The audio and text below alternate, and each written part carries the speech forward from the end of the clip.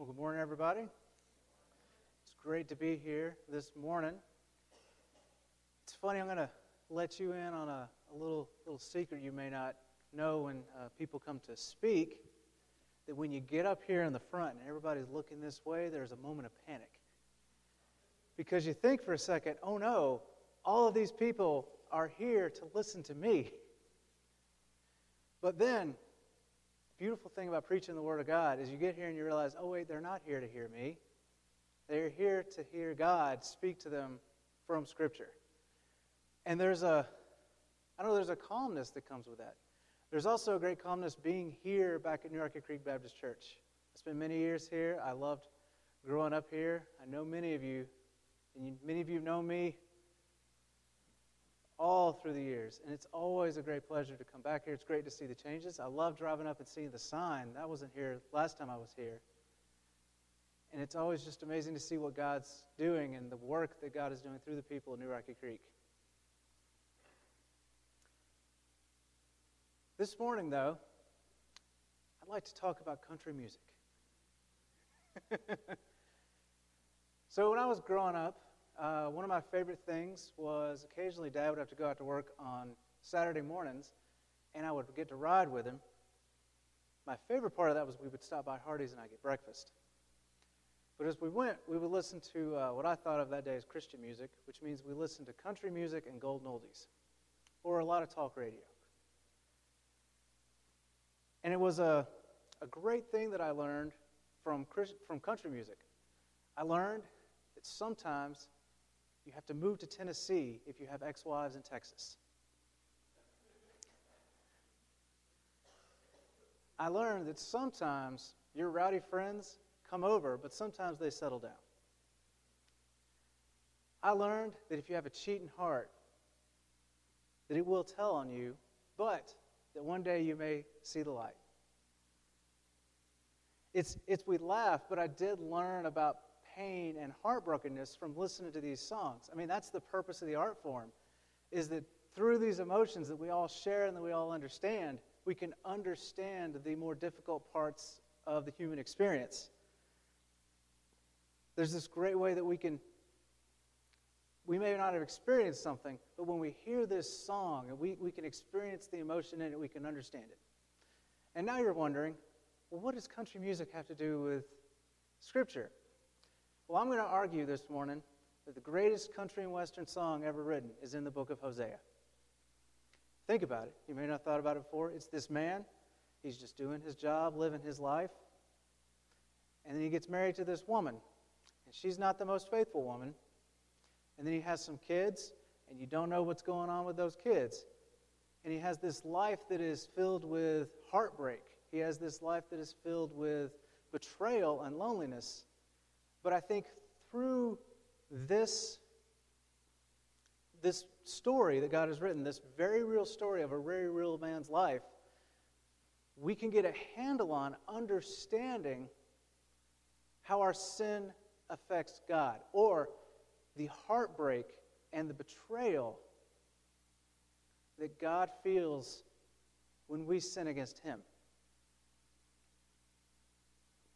It stands as a living example of not just the consequence of physical adultery, but spiritual adultery before our God, but also a handle on which we can understand the seriousness of our sin in our lives and in our marriages. The issue today is we're a lot like the Israelites sometimes. We know that there's a loving God. We know that there's a providing God, but we will chase after other things. We'll put other things as our first priority in life, and we don't look at those things from God's perspective. And I want to show you that in the story of Hosea's marriage to Gomer, I want to show you that God reveals to us the very real relational consequences of our sin and rebellion against Him. But also, in that pain and suffering, we can understand God's true redemptive love. In the first chapter of Hosea, I'm going to unpack that our sin speaks volumes. that our lives testify to who we belong to, what names we have, but also that our relationship with God is broken in our sin. In the second chapter, I'll show you that our sin is fully idolatry against God, even when God provides for us. And it can never sustain us, but that God promises that He will redeem us. In the third chapter, I'm going to show that we must not just hear God's words and know what God says, but do those things. So first, I'd like to look at, as we look at chapter 1 of the book of Hosea. So open your Bibles up to Hosea chapter 1. Or turn on your phones, or however you do this. Hosea chapter 1. And I want to talk about that that Hosea's story tells us that in our sin, our relationship with God is broken. And our life testifies, honestly, about how little we care about the sin problem that is breaking our relationship with God and how desperately we need reconciliation. As you're turning, I want to give you a little background. Hosea's life was a living sermon illustration. Hosea was a real person. Sometimes when we look at Scripture, we think, this is just something written down thousands of years ago that has nothing to do with my life. But Hosea was a very real man who lived a very real life with other people in communities just like this. Hosea lived in a small town as well. He lived in the northern kingdom. And so everybody knew him, and they knew his story. The context of what was going on that day, we get in the first verse, it gives us a list of kings.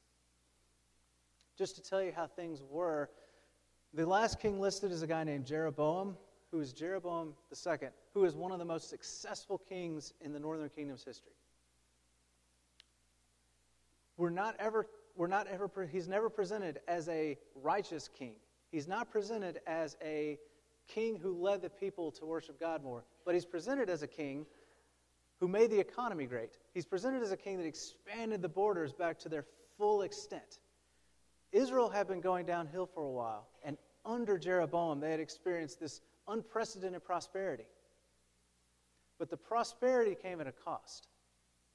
The people started to look inward and congratulate themselves on how well they were doing. They forgot that God had brought them to this point. They forgot the God that had promised that He would always provide for them. Now, things did not go well eventually for this man. Eventually, the kingdom would gradually fall to each king being assassinated, and the kingdom gradually just falling apart, and worse men being in charge of the kingdom. Eventually, Israel would be wiped off the face of the earth by the Assyrians invading the northern kingdom. Because at this point, 3 prophets, in addition to Hosea, were preaching in Israel. So there were 4 people walking around preaching. And their message was simple: repent, for judgment is at hand. And if you repent, God will bring redemption. It was Hosea, Amos, Micah, and Isaiah were all preaching at the same time. Now, people have not changed in the past 3,000 years. And the truth is, sometimes we don't hear with just one voice. And so God knew this, and He knew the people, and He gave 4 voices. So let's look at chapter 1, verses 2 through 3, and we'll see God's orders to Hosea. When the Lord began to speak by Hosea, the Lord said to Hosea, "Go, take yourself a wife of harlotry, and children of harlotry, for the land has committed great harlotry by departing from the Lord." And so he went and took Gomer, the daughter of Diblam, and she conceived and bore him a son. I'm reading out of the New King James. So even today, with our more permissive society, the description of Gomer is shocking. She is a wife of harlotry and have children of harlotry.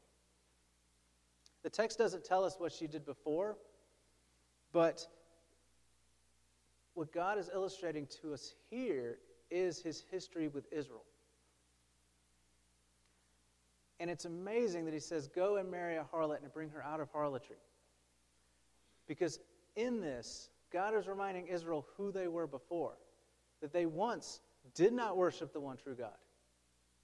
You think back to when they were in Egypt, Moses had to tell them which God he was speaking of when he came and spoke to them.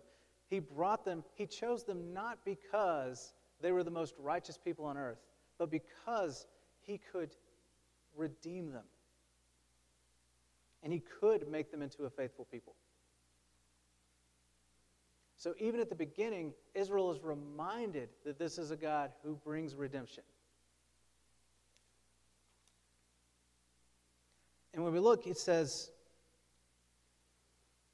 he gives them already the illustration that this is supposed to say. Because many of the prophets, their lives were living illustrations. God would ask them to do certain things, and he says, by this thing, this almost theater that the people could see, the prophets were preaching these very real things that their sin was producing. And so in this, he says, by this woman you marry, God is showing how you were treating God.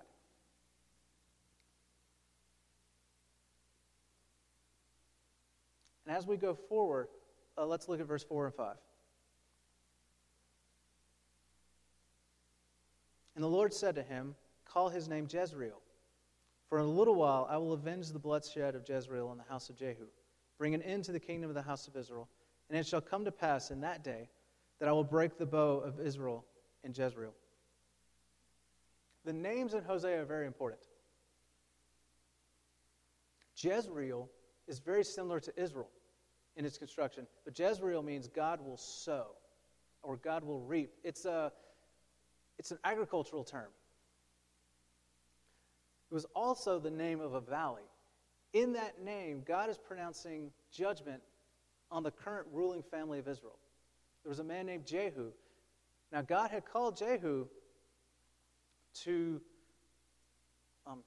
wipe out essentially the line of Ahab. Ahab had been a wicked king. We know the stories of Ahab and Jezebel and his interactions with the prophet Elijah and Elisha and just how wicked Ahab was. And his son Joram took the throne, and God called a man named Jehu to become the king. The problem was Jehu did what the Lord asked and then turned his back on God. And his kingdom became a less dedicated to the Lord kingdom than even Ahab's had been. Jehu led the people into more sin than Ahab had. Now, there was economic prosperity, so the people stopped caring and they did not call on the Lord.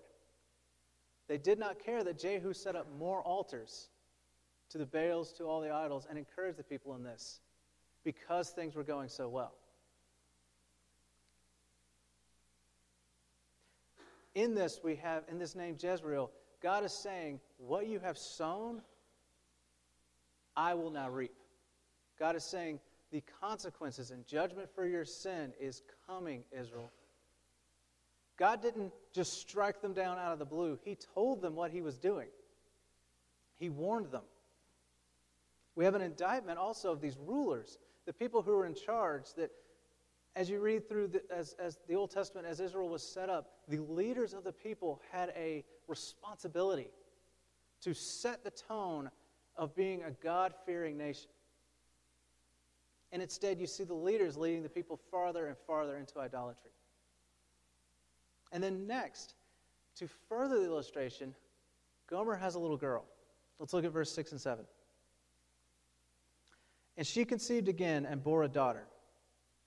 And God said to him, call her name Lo-Ruhamah, for I will no longer have mercy on the house of Israel, but I will utterly take them away. Yet I will have mercy on the house of Judah. And will save them by the Lord their God, and will not save them by bow, nor by sword or battle, by horse or horseman. Now the language is a little different here. Jezreel was the son of both Gomer and Hosea. But the language used is, we're not sure if Lo-Ruhamah belonged to Hosea. And the name kind of shows that. Her name is defined for us. She has not received mercy is a way to look at it, or not known mercy. But another way to look at it is not loved. Think about this. I wanted you to see this. This is a small town. People know each other. Imagine you're walking down the street and you see Hosea's daughter, walking down the Hosea and Gomer's daughter, and her name is not loved. You know them. You know the family. And you know that little girl's name. This should have been shocking to the people of Israel. This should have awakened them from their complacency and their sin. It is this strong God's judgment, because at the same time, you see this little girl walking down the street. Hosea is preaching. Hosea is preaching, calling the people away from their sin, reminding the people of who their God is. Her name would have provoked them to think, who does she belong to? The further thought is Israel acting like their God's child? Is Israel even loved by God anymore? Does she even belong to God? And will she be shown mercy? Hosea is asking these questions. And then he has one final child. Verses 8 through 11. Now when she had weaned Lo-Ruhamah, she conceived and bore a son. And God said, call his name Lo-Ami, for you are not my people, and I will not be your God.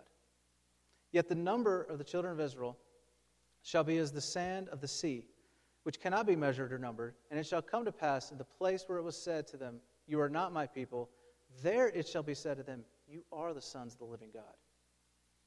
And then the children of Israel and the children of Judah shall be gathered together, and shall appoint for themselves one head. And they shall come up out of the land, and great will be the day of Jezreel. So this time, there's a little boy, and his name is Lo-Ami, which means not my people. But as you see the boy walking through the village, as you see him walking through the town, his name essentially means he's not part of my family, or Hosea's illustration is, this one doesn't really belong to me. This is powerful. As Hosea is preaching to the people, he tells them, your actions have angered God. There are consequences for your sin. That the way you're acting as if you do not belong to me, is what God is saying. And God tells the people of Israel, looks at them and says, then I'll give you what you want. And it's this, it should just stop you in your tracks. It should have stopped them in their tracks. But at the same time, in the same breath, there's this redemption that's promised. Hosea quotes Genesis. He quotes a promise to Abraham after he had taken Isaac up on the mountain. When God promises to Abraham that his descendants would be countless, more than the sands of the sea, that through the seed of Abraham, all the nations of the world would be blessed. Paul argues in Galatians that this seed is individual. It's not meaning a bunch of children, but one person, one man. And on this side of the cross, we know that that seed through which all the nations are blessed is Christ. And Hosea is looking forward to Christ here. Hosea is looking forward to the head that you see in verse 11, the one who will be named by the people, Judah and Israel, as the one to look to, the new king that will heal that broken relationship. Hosea is saying, you as a people, you keep congratulating yourself on how well things are going. And you don't understand, you need a Savior. You need redemption.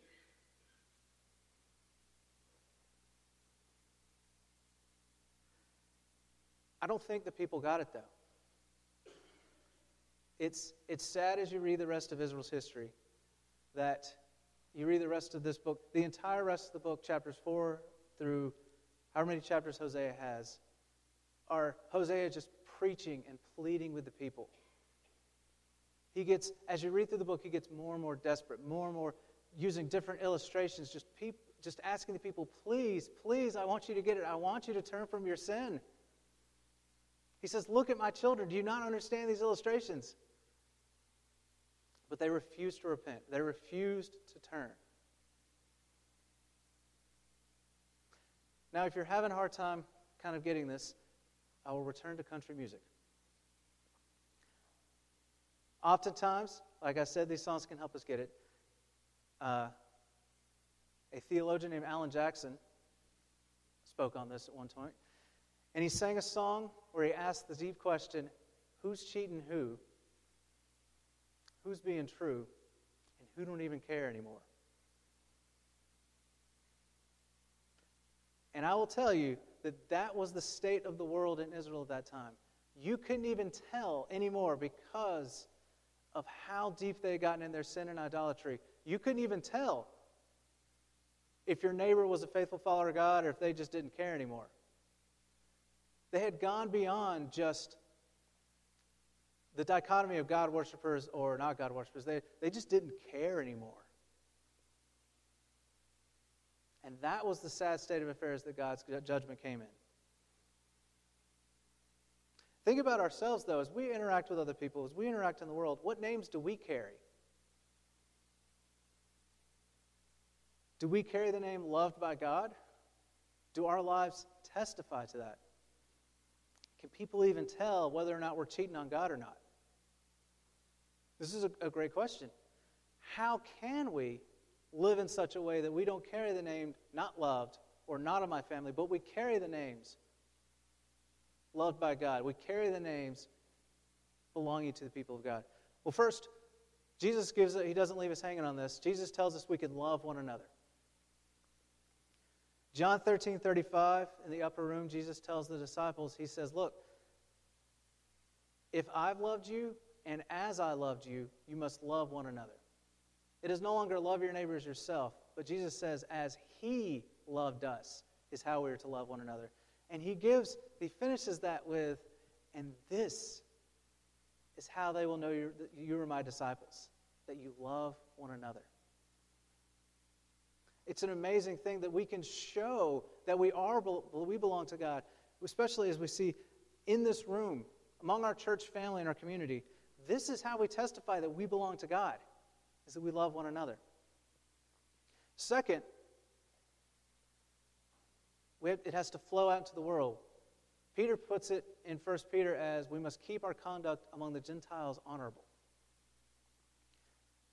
Peter calls on the people in 1 Peter 2:11 and 12 to fight against the sin that wages war against our souls.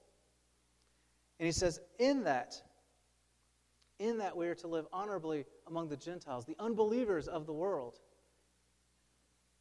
And in that, put to rest the accusations they have against us and show the light of God's glory to them on the day of his visitation.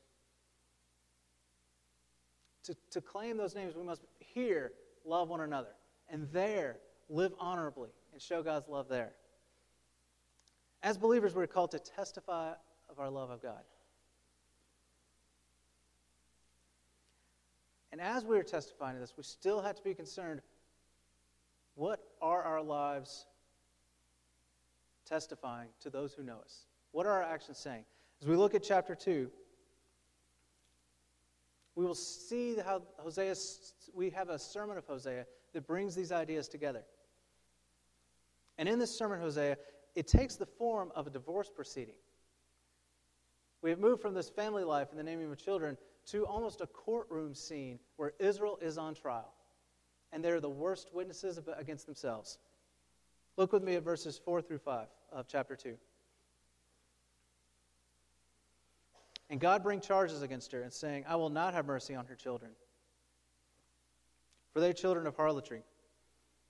For their mother has played the harlot. She has conceived them and has behaved shamefully. For she has said, I will go after my lovers, who give me my bread and my water, my wool and my linen, my oil and my drink. Look down to verse 8. For she did not know, this is God speaking, that I gave her grain, new wine, and oil, and multiplied her silver and gold, which they prepared for Baal. Therefore I will return and take away my grain in its time, and my new wine in its season, and I will take back my wool and its linen, given to cover her nakedness. And now I'll uncover her lewdness in the sight of her lovers, and no one shall deliver her from my hand. We see the full sins of Israel laid bare here. We see a wife who has gone against, the living illustration of Gomer, a wife who's gone to other people for her needs, for her sustenance. And Hosea says, you know me and my family. Just as you've seen this, Israel has gone after other things for their sustenance, for their provision, instead of the God who brought them out of slavery in Egypt, the God who has provided for them. The imagery here is amazing. He talks about the major idols of the day were the Baal fertility cults. The Baals just mean masters. It was the name of just any god who was the master of some sort of element of nature. Because the Baals claimed dominion over the sun, over the rain, over the crops, over the seed growth, over how well the sheep produced wool. The Baal cults claimed that they controlled all of those things. Now, they claimed that if you were in favor with them and did what they asked for the sacrifices, that these things would go well. The people of Israel knew better. They knew better. But these cults were alluring. Because these cults were a way that you could disobey God, ignore His other commands, and still say, oh, we're going to have rain, and we're going to have sun, and we're going to have good crops. And that's why I wanted you to understand that this was a time of unprecedented prosperity in the land. Because to the Israelites, they're like, see, this is working. They could point and they say, see, the fertility cults are what we should have been doing the entire time. The people had placed their prosperity and their safety above everything else. They were willing to debase themselves in front of these other gods because the practices of these cults were honestly disgusting. The things that they required were adultery in its most base sense. And the people had begun to believe, they had begun to tell themselves the story and listen to this story of, yes, these Baal cults are what's sustaining us, but God, in verses 8 to 10, does not let their lies stand. God calls them on their lies. And He says, look, even in your adultery, I am still a faithful God. Even when you turned your back on me and were running around town to other people, I still provided for you. The idols had no power. But God says, look, when you lie to yourselves, you're also lying to the other nations. And He had called them to be a light to the other nations, to show them who the one true God was. And in their sin, they were leading the other nations away from God. To understand, I'm going to go back to country music, because this really is understanding. This helps you understand. A man named, you may know this song, Garth Brooks sang a song called The Thunder Rolls. It may have started playing in some of your heads right now. But it is this driving song that centers around the wind and the rain and this mighty thunderstorm. And in that story explaining that a man has been found out in adultery against his wife. And at first in the song, she's worried. She's waiting for him. She's worried for his well-being. And then he comes home, and she knows. The line in the song, when her fears are confirmed, Garth Brooks writes, when the lightning flashes in her eyes, and he knows that she knows, and the thunder rolls. The thunder has rolled on Israel here. They thought they were getting away with their sin. They thought God didn't know, or they thought God didn't care. But through Hosea's preaching, the truth has come home, and the thunder is rolling. And God is saying, this is your sin laid bare. You have no excuses. And it's amazing that all of these things we understand, this betrayal, this pain, and this broken relationship that we hear in these songs and we understand about these songs is here in Hosea. The language, there's pain in it. There's pain from God's perspective that we often don't think about and we don't hear. Read with me verse 13. God says, I will punish her for the days to the Baals to which she burned incense. She decked herself with earrings and jewelry and went after her lovers. But she forgot me, says the Lord. Do you hear the pain in that? She forgot me, says the Lord. There's heartbreak in those words from God. And honestly, God is right to be angry. God is right to just bring down judgment immediately in Israel with no recourse. He has every right. He is the Lord. Hosea had every right to divorce his wife. But the interesting thing is, God doesn't react as we would. There is a reversal in Hosea. There's this offer of redemption. That as we examine God's pain and betrayal, we expect judgment. But what we find is redemption. Read with me verses 14 through 20. And God says, therefore, behold, I will allure her, and will bring her into the wilderness, and will speak comfort to her. And I will give her vineyards from there. The valley of Achor is a door of hope. She shall sing there as in the days of her youth, as in the day when she came up from the land of Egypt. And it shall be in that day, says the Lord, that you will call me my husband, and no longer call me my master. For I will take from their mouth the name of Baals, and they shall be remembered by their name no more. In that day I will make a covenant with them, with the beasts of the field, and the birds of the air, and with the creeping things of the ground. Bow and sword of battle I will shatter from the earth to make them lie down safely. I will betroth you to me forever. Yes, I will betroth you to me. In righteousness and justice, in loving kindness and mercy, I will betroth you to me in faithfulness. And you shall know the Lord.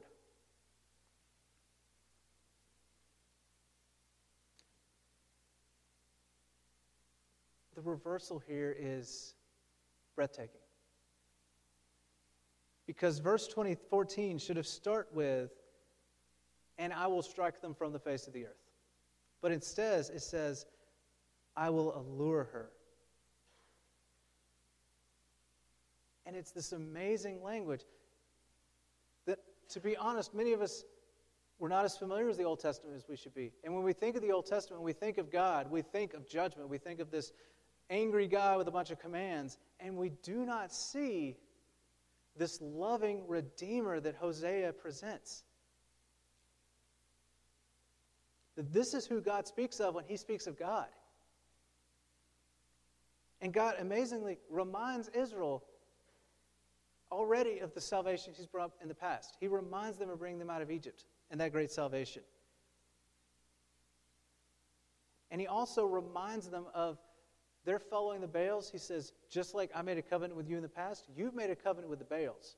But let me tell you the difference. Baal is just a word that means master.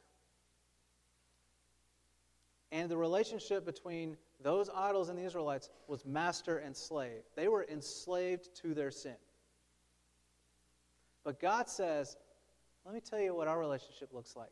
You will call me husband. It's not this relationship of someone just bringing down commands with no care. It is husband. It is a marriage. This is the language of spouses, of love for one another. It is this amazing covenant that God speaks of. That it's not just a small covenant. It's not just a covenant of rules and following those rules. It is broader. All creation will be involved in this covenant, as you see, that he's going to bring in the beasts of the air, the birds of the air. This language here is often used, the beasts of the field, the birds of the air, is often used for the unclean things.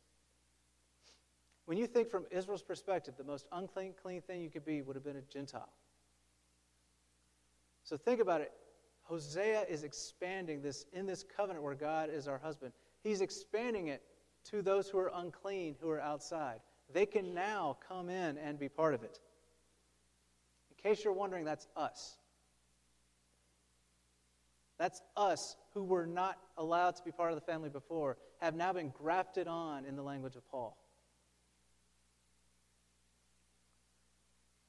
And this covenant is based on the very attributes that God gives to Moses when he passes in front of Moses. He says, look, this is not based on you. What this is based on is God's righteousness and justice and loving kindness and mercy. This is the foundation on which this covenant sits. And it's amazing because of that. This is a covenant that only God can initiate and God can sustain. But because it is God, He will sustain it to the very end in His faithfulness. And as we look at 21 through 23, I want you to hear these words not as just poetry, not as just a sermon from Hosea. Hear them as wedding vows. It shall come to pass in that day that I will answer, says the Lord. I will answer the heavens, and they shall answer the earth. The earth shall answer with grain, and with new wine, and with oil. And they shall answer Jezreel. And then I will sow her for myself in the earth, and I will have mercy on her who had not obtained mercy.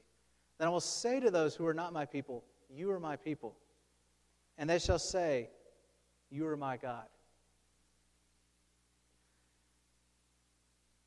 This is, we often miss the language of this. This is the couple standing in front with witnesses. And God is saying to the people of Israel, you will be my people, as in I will be your husband. And the response that they have to respond in faith to God is, and you will be our God. It's this beautiful illustration that Hosea gives us.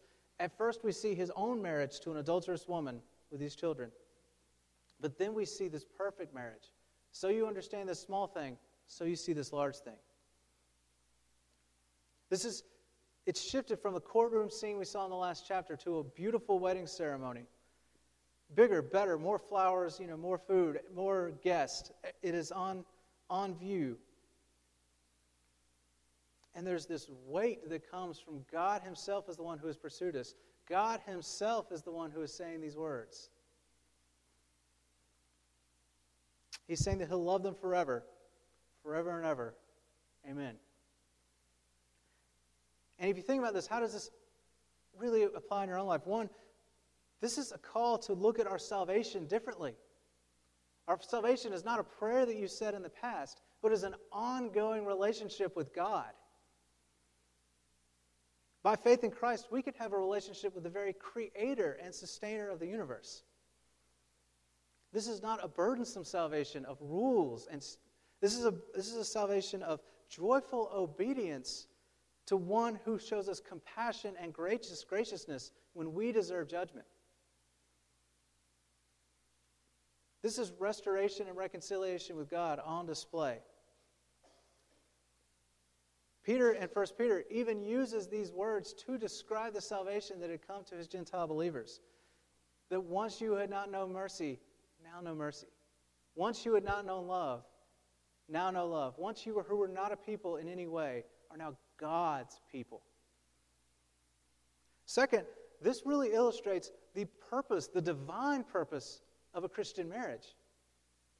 This is language that Paul picks up and speaks about in Ephesians. In Ephesians 5, 22 and 23, or 31 and 33, he lays out what Christian marriage reveals when he says, therefore a man shall leave his wife, and the two shall become one flesh. A man shall cleave to his wife, and the two will become one flesh. Quoting Genesis. And then he says, this mystery is profound. And what I'm saying is it refers to Christ and the church. Paul is saying that your Christian marriage testifies to the relationship between Christ and the church. And that's an amazing thing. We get lost in the shuffle and we forget what our marriages are about as Christians. We say, marriages are to have kids. Well, if you're following the first one, you will have kids, and they will follow the Lord. But even if you don't have kids, you can still have that marriage that testifies. You say, look, just as my love is for my spouse, just as how we look to each other's needs, that we are gracious and kind and we build each other up and push each other into holiness, so to an even greater scale, on a cosmic level, Christ with his church, with the people of God, he is showing love and kindness and transforming them in obedience. There's a beauty to that. There is a goal in that. Because we have to admit, no one's marriage is perfect. But God has not left us hanging and wondering, well, what are we supposed to be doing? God has told us, this is what I have set for you.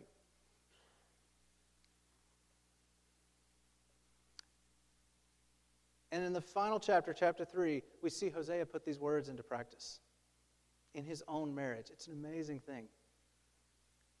Hosea had to decide, would this sermon change his life? In chapter 3, look at verse 1. The Lord said to me, go again, love a woman who is loved by a lover and is committing adultery, just like the love of the Lord for the children of Israel, who looked to other gods and loved the raisin cakes of the pagans. So I bought her for myself for 15 shekels of silver and 1.5 homers of barley. And I said to her, you shall stay with me many days, and you shall not play the harlot, nor shall you have a man. So too I will be toward you. For the children of Israel shall abide many days without king or prince, without sacrifice or sacred pillar, without ephod or teraphim. Afterward the children of Israel shall return and seek the Lord.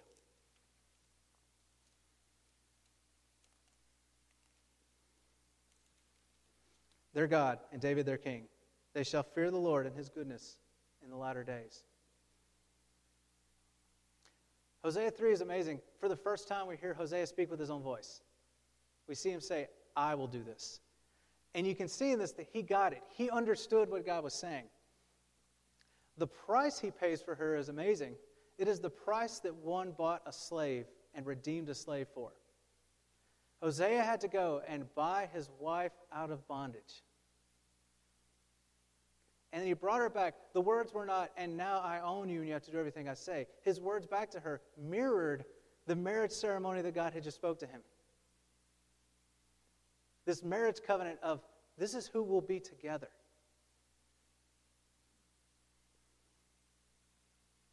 And I don't want you to miss, Christ is all over this page. Because just as Gomer was in bondage to her sin, to her adultery, so too, without Christ, we are in bondage to our sin. We are slaves to those desires, to those impulses. We know what's wrong, and we do it anyway. And this is what Christ saved me out of. And this is what Christ has saved those of you who are believers. He saved you out of this. Hosea is looking forward to that day when he says in those days when they will finally fear the Lord. He's talking about Jesus. That in those days that head will come. In those days the seed will come. And in him will be found this amazing redemption. Hosea is an amazing book. Our country music industry owes a great debt to it today. But we as Christians owe a great debt to it. As you can see from the New Testament, it really affected Paul and Peter. And it should affect us that greatly. We should see that in our sin, our relationship with God is broken. Without God, we have no chance. Without Christ, we have no chance of reconciliation with God, because our adultery and our idolatry makes us just not care. And that idolatry, though, the things we turn to that are not God, can never sustain us. And even in those times, God is a faithful God who still provides for us.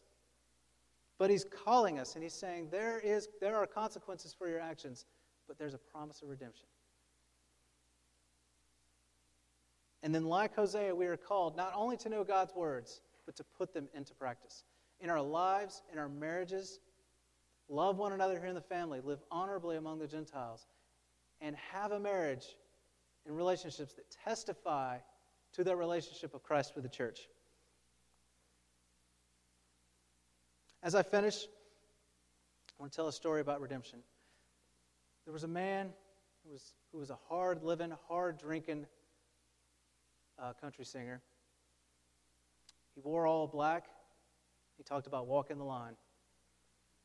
Johnny Cash. Johnny Cash lived out the songs that he wrote. He has a song about cheating on his wife with one of his background singers. But something changed in his life. And I'll tell you, that thing was Christ. Someone loved Johnny Cash enough to preach the gospel to him, and he heard it. After many years of fighting against it, he heard it. And his life changed. Now, he did not instantly get perfect, but his priorities changed. He married June Carter and stayed with her till she died. He appeared at several Billy Graham's crusades and would sing gospel music. And I would argue his recording that has affected me most in my life is that in the 90s, he recorded an audio Bible of the New Testament. And let me tell you, when you listen to him reading the Gospels and talking about Jesus, talking about sin and talking about redemption, he feels it. You can hear it in his voice that this man has experienced redemption. And it changed his life. And it's an amazing thing. He understood you don't just hear the Word of God, you live it. And so today I invite you, as we sing our closing song, that if you desire, as I come down the front, if you desire that redemption with God and you never experienced that reconciliation, today is the day to come.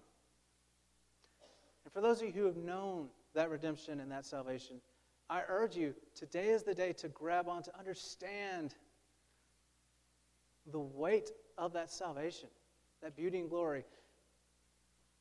And I also call on you today to live those words. If today is the day you must repent of what your marriage is testifying to, I urge you to pray. The Lord promises redemption. But our lives must testify to that beauty and that love and that redemption.